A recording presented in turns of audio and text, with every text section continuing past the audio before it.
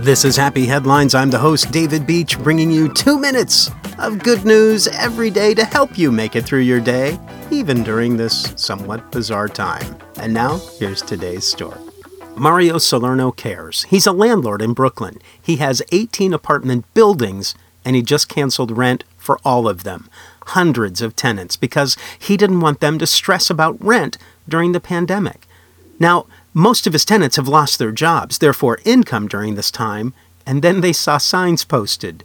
Due to the recent pandemic affecting all of us, I'm waiving the rent for the month of April. Stay safe, help your neighbors, and wash your hands. Signed, Mario. Signs posted at all of his 18 residential buildings in the borough. For decades, Mario has been a larger-than-life character in his part of Williamsburg, on the other side of the Brooklyn-Queens Expressway, across from the ritzy high-rises near the East River. And still, that character continues, even now. During this pandemic, Mario is running Salerno Auto Body Shop and Gasoline Station, which his father opened in 1959. They're both open, though Mario admits gasoline sales are down about half from a month ago. Now, he says, does he really want to do a simple oil change and brake job? No.